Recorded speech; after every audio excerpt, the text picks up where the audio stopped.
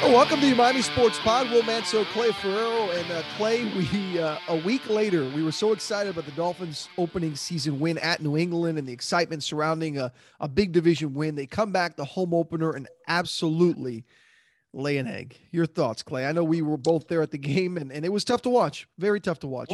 What a great weekend! Woo! between the Dolphins, the Hurricanes. I mean, you go back to Thursday night, your Giants, then my Hokies on Saturday, the Saints on. I mean, this was just what a disastrous football weekend. But nobody cares about our personal favorite teams. The thing that stood out with the Dolphins is, I mean, first off, that you're going to talk about Tua, and immediately, it was almost like before the clock even hit zero, we were already talking about Deshaun Watson again. Yeah. Yep. And by we, I mean the local and national media. Absolutely. And I remember you and I both distinctly saying after, the Texans came out and said, we're not going to trade him now. And the Dolphins, we got Stephen Ross is firmly committed to Tua, et cetera, that it was like, okay, good. Now, regardless of whatever was out there, now we can focus on Tua, his performance, and what he's going to mean to the Dolphins moving forward. We didn't even get a week and 7 dropbacks into crazy. that. I mean, yeah. He dropped back to pass 6 times. He was sacked twice. And then on the third hit, he was out. And now here we are talking about Deshaun Watson again. So, that's the first thing that I take away. The second is the reason why he got hurt, and that's the offensive line. Yep. Just a massive issue. So, I mean, it's rinse, repeat, right? Yeah, and on the Tua part, and as we tape, following this game, we don't have the latest on any test results outside of the initial test, which NFL Network reported was not a broken rib, didn't suffer broken ribs, which is a good sign, though, as we know, MRIs and those kind of tests, as they do further testing, could reveal other issues there with the ribs. So it's still to be determined how long he's going to be out. Whatever he's out, Jacoby Brissett is your backup, and he's a solid backup, but you don't want it being a long-term thing with Jacoby Brissett. I mean, if Tua's out 4, 5, 6 weeks, it's an issue. But as far as the game itself and Tua going into this, look, the first play of the game for Tua, he got sacked and hit hard. And he went to his first read, it was covered, and the Bills were right on him. Then after a run, another sack where the first read was covered, and then boom, he's hit. I got a bad sense right away. My God, if this O-line can't protect, they're going to get Tua killed. And they didn't get him killed, but they got him injured, and they got him limping and having difficulty breathing coming off the field. And Clay, I think you're right. That's the bigger takeaway in picture. Them losing to the Bills isn't, to me, obviously it's not a shock, but isn't to me that concerning. The Bills have had Miami's number. There's something about this team. 5 times in the Brian Flores era, they have beaten Miami, and they've done it many times with ease. Josh Allen seems to play very well against the Dolphins, as now at this point of his career against everyone. The questions of Tua, though, this is the frustrating part, because now all of a sudden, not only is the O-line, a question mark, as it already was, but now you're really concerned about it. But Clay, you hit the nail on the head. Now you've got the whole Deshaun Watson talk. You've got the whole, is this really where they're going to go with Tua? And right for one moment, all seemed right in the world, and we were moving forward with Tua as your quarterback.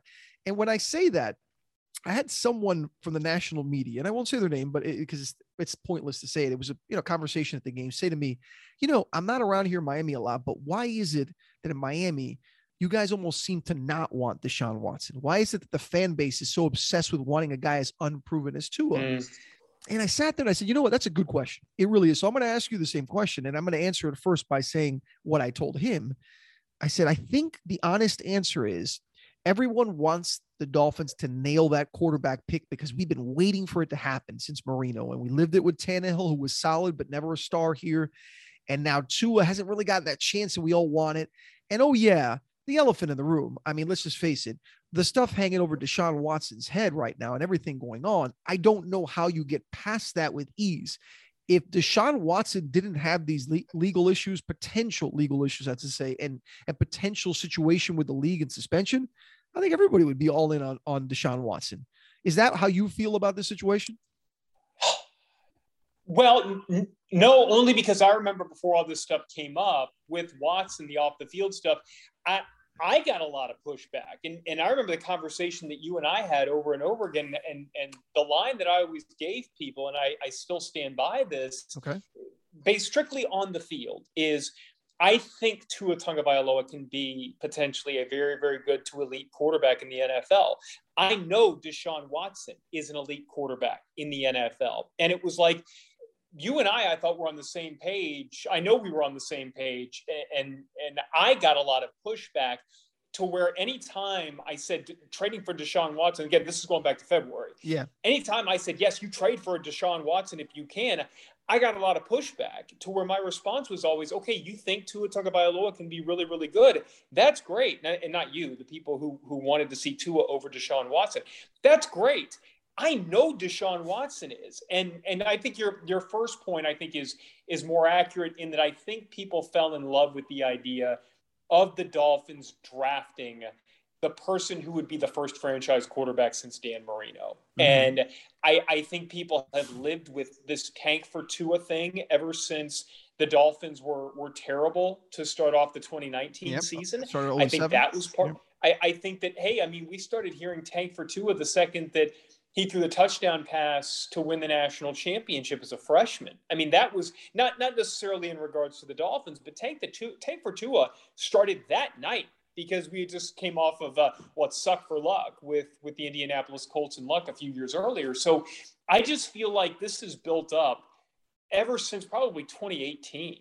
And then it went through the beginning of the 2019 season. And then so many people's hopes were realized when they actually drafted Tua that they refused to see that he was a different player than he was before the injury. And so I think those are all of the reasons. And yes, I do think that anybody who was on the fence, once these allegations against Deshaun Watson came out, it probably pushed them to the other side of that fence. In the same conversation with that person I mentioned earlier, the conclusion of the conversation was, I don't know how the Dolphins would make a move given what's going on with Deshaun Watson. And you know what he told me? And again, this is sometimes you need to hear this stuff because I think sometimes we live in our own bubble in South Florida and we think, okay, we have a good pulse, a finger on the pulse of what's going on in our sports and in our town. And you know what his response was? Look, man, Dolphins inquired about Deshaun Watson. They looked at the draft. They were one of those teams that you see all these reports about, 3 picks, 4 picks. They wanted 6 picks, all that stuff. Point being, if the Dolphins inquired about Deshaun Watson, which I think we can all agree they have, whether they deny it or not say anything, they have, that means that they'd be ready to take on the responsibility of what is hanging over Deshaun Watson's head. And when I put it all together, and I didn't want to make this podcast, nor do I want to make this podcast about Deshaun Watson, but it certainly does now open up the can of worms given Tua's status on what ends up happening. I still think Tua will get a fair chance with this team this season on what he can do. And Clay, I'm all for pulling that plug if it doesn't work out. All for pulling the plug because I was laughing about the Kyler Murray situation today. Kyler's phenomenal, right? And what did the Cardinals do? They said we saw a guy in Josh Rosen who was up and down his rookie year. We weren't 100% sure what we saw there. And they said, pull the plug on this and let's go get Kyler Murray.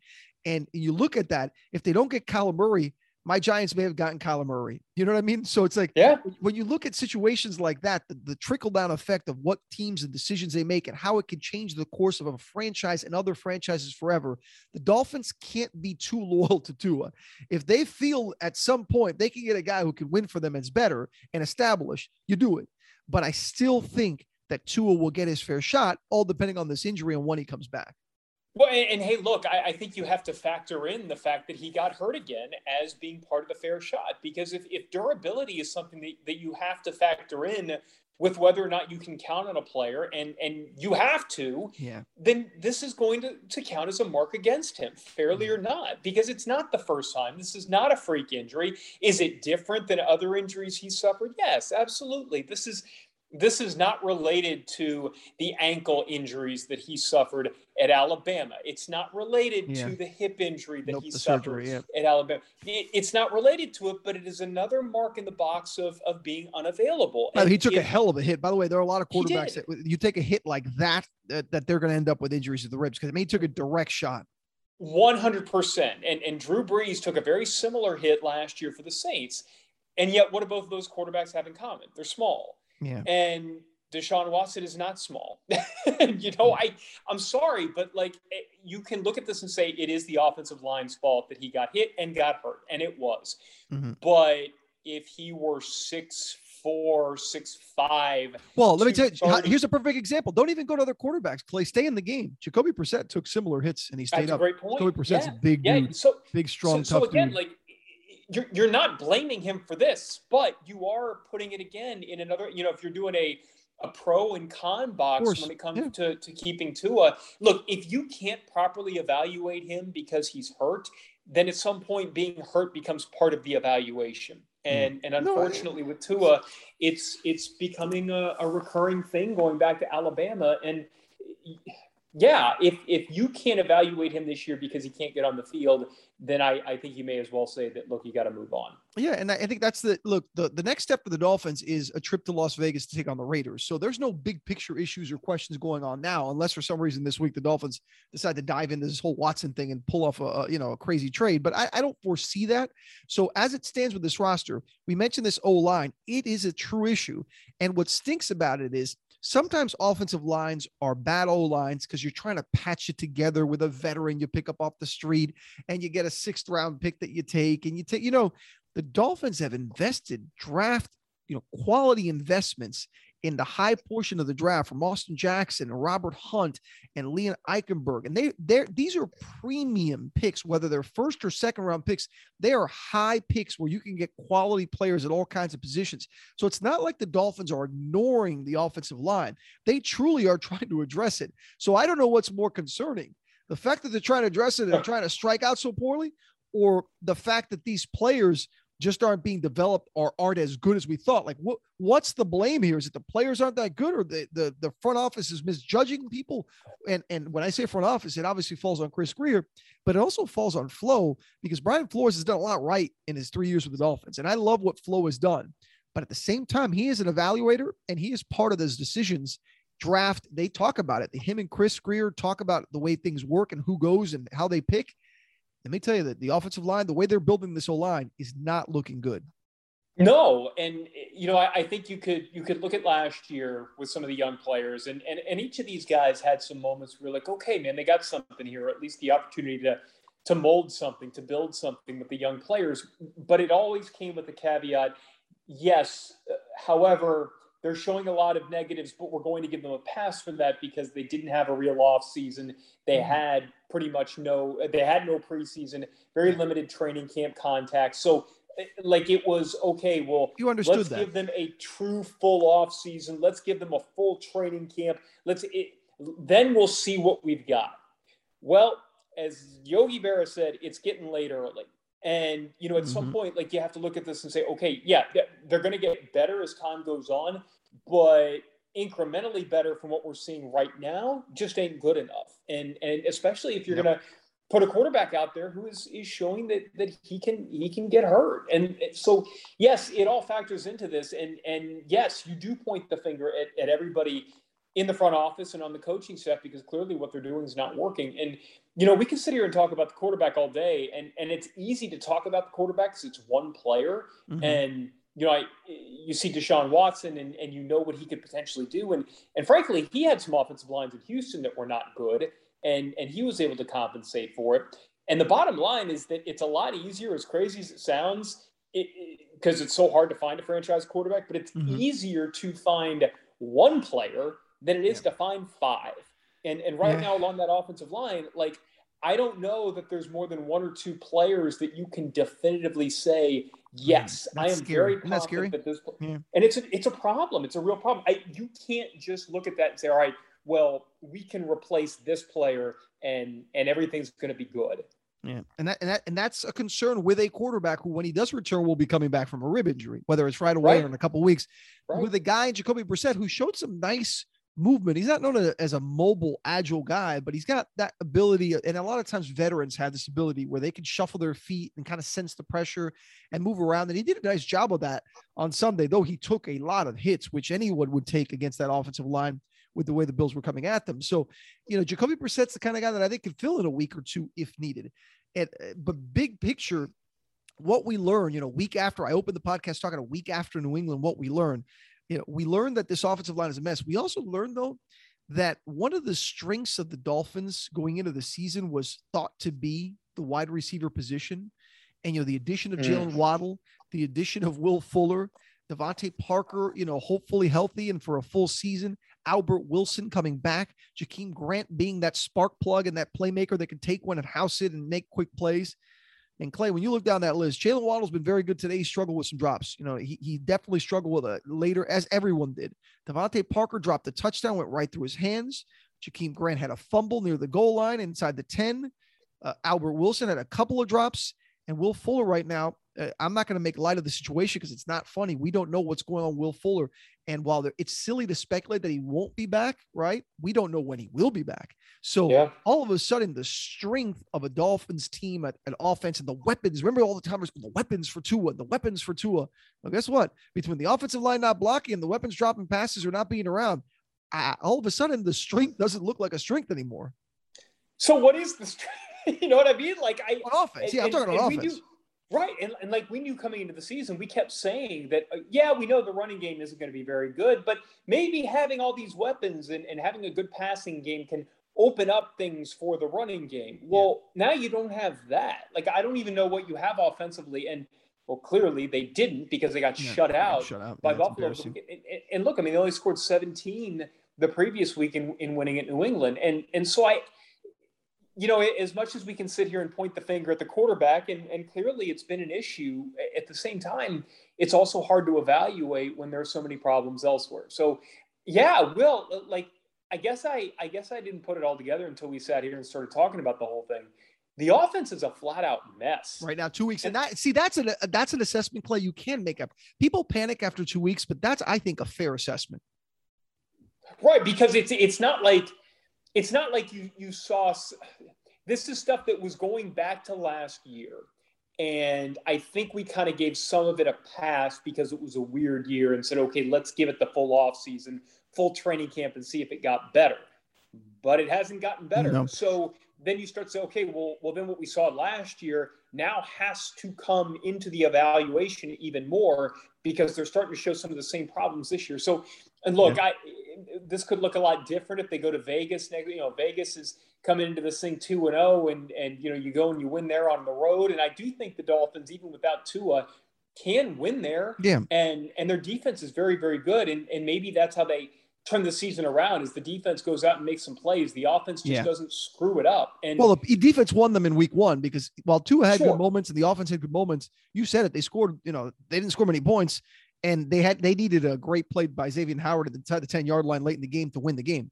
So you're right. The defense has already done its part. And for a while on Sunday, they were doing their part against the Bills, trying to keep it close, 14-0, creating turnovers, giving them good field position they couldn't take advantage of. So the big picture is I think anyone who's panicking, I'm like, oh God, this team is going to stink and this is awful. No, it's too early. But I do think that it's legitimate concern about the offense because there's another thing, Clay, that caught my attention on Sunday that honestly, I sort of noticed, but I didn't pay much attention because preseason, first game, it's starting to concern me. When you combine an offensive line that's not good, right, and you could take away the first read for a young quarterback, it's a bad mix. And in the 2 of the sacks in the first drive, we didn't get to see much of 2 on Sunday, but 2 of the sacks were a first read. Guy was just covered like with a blanket, you know what I mean? And he had to go to another read, and the offensive line didn't let him because there was a guy in his face. And that's concerning.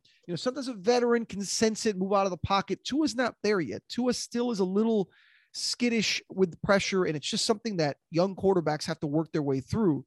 So when things are moving, what do we talk about Tua, right? When he's clicking the short pass, the quick slants, the quick moves, the little bubble screens, when that's clicking, that's great. Mm-hmm. But when that first read is taken away and it's not clicking, you get what you get on Sunday. Not necessarily the injury, but the pressure and the frustration and quite frankly, an offense that just couldn't do anything.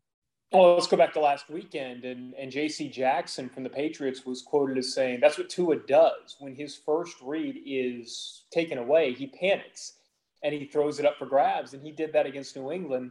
Didn't get a chance to do that against Buffalo. So, again, that comes back into the evaluation when you're trying to figure out what a quarterback is and what he isn't.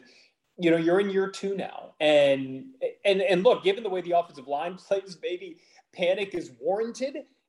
We saw what happened on that 4th and 2 play when Tua got hurt. Like, maybe there's a reason why he panics. Like, he knows he's going to get hurt. There's a guy coming right after him, man, within 2 seconds. So, but that doesn't change the fact that he is. And if opposing defenses know that they can take away that first read and induce panic, isn't that what you want? Like, don't you want the quarterback panicking? And so if defenses know that, if Bill Belichick told his team that, that everybody else is picking up on this as well. So, you know, I guess what I come away from this, Will, is saying, you know, if they go to Vegas and win the game, then yeah, you start to feel a little bit better about things. But when you lose 35-0 at home, and it was a game that I didn't buy into this whole thing. Well, Buffalo lost their first game, so they're going to be that's a Super Bowl contender. That's a legit Super Bowl contender. But I hated this. I didn't like this narrative that Buffalo was going to be the more desperate team heading into this ball game. No, man, like you have to go play at Buffalo later this year. Like your chance to get them, I mean, all things considered, your chance to get them was on Sunday, and you lost by 35. Man, and Clay 2-0. I know it's silly talking about it now because they lost 35-0, but 2-0, them 0-2. You're 2-0 in the division. Right. My goodness, because you couldn't have written a better script. Unfortunately, it was a nightmare script that ended up happening on Sunday. So you can't tell me that the Dolphins weren't coming into this game after what happened in Week 17 last year, knowing what could have been ahead of them had they won today and put Buffalo in that 0-2 hole. You would have been 2-0 in the division. Yeah. I mean, so you can't, if you came into this game saying, yeah, you know what? Hey, we'll get them later on if we lose this. I would have a lot of problem with that. I don't think that there was any of that with the Dolphins. I think they flat out got their rear ends beaten by a much better team, and they got to make a lot of improvements across the board in a short time to get anywhere near what we saw on Sunday with Buffalo. So, and I think I don't think that's panic. I think that's reality. And the reality of the NFL is that, look, week to week, things change. You're on top of the world one week, winning against a division rival where you usually struggle on the road. You get hammered at home the next weekend, and everybody's all of a sudden thinking, well, do you trade for a quarterback? And what the heck is wrong with your offense? That's just the way the NFL is. And that's okay. Look, we said it earlier as a Saints fan, right? 1 week, Jameis Winston's the MVP. Next weekend, people are like, oh, same old Jameis. You know, it's like, and that's just the way football is. So we will be revisiting this conversation, and it will likely be a different tone next week. Whether the Dolphins actually win, I don't know. But, you know, as far as to whether Tua plays, how Brissett produces, does the O-line improve? And by the way, I can't say the Dolphins offensive coordinator because they have multiple ones, but whoever is running the ship with the Dolphins offense and calling plays, you're going to have to understand your offensive line isn't good. They're going to have to find ways to protect the quarterback, whatever that may be, and design plays where they don't get the quarterback killed. So whatever that play is, you better figure it out, because running your basic offense may actually be a difficult thing given how poorly this offensive line is playing. So it's a bounce back. It's a tough place in Vegas, but as the NFL has proven already through 2 weeks, it's one of those wild things where anything can happen week in and week out. And what happened, unfortunately, in week 2 for the Dolphins, as they get hammered 35-0, they lose their starting quarterback. And all of a sudden, we've got all these concerns all over again. So, Clay and I'll be back next week with the pod. We'll see what the latest is on Tua. You can always catch it on Local10.com. And, of course, watch on Local 10 if you live in South Florida. We appreciate you listening and subscribing to the Miami Sports Pod.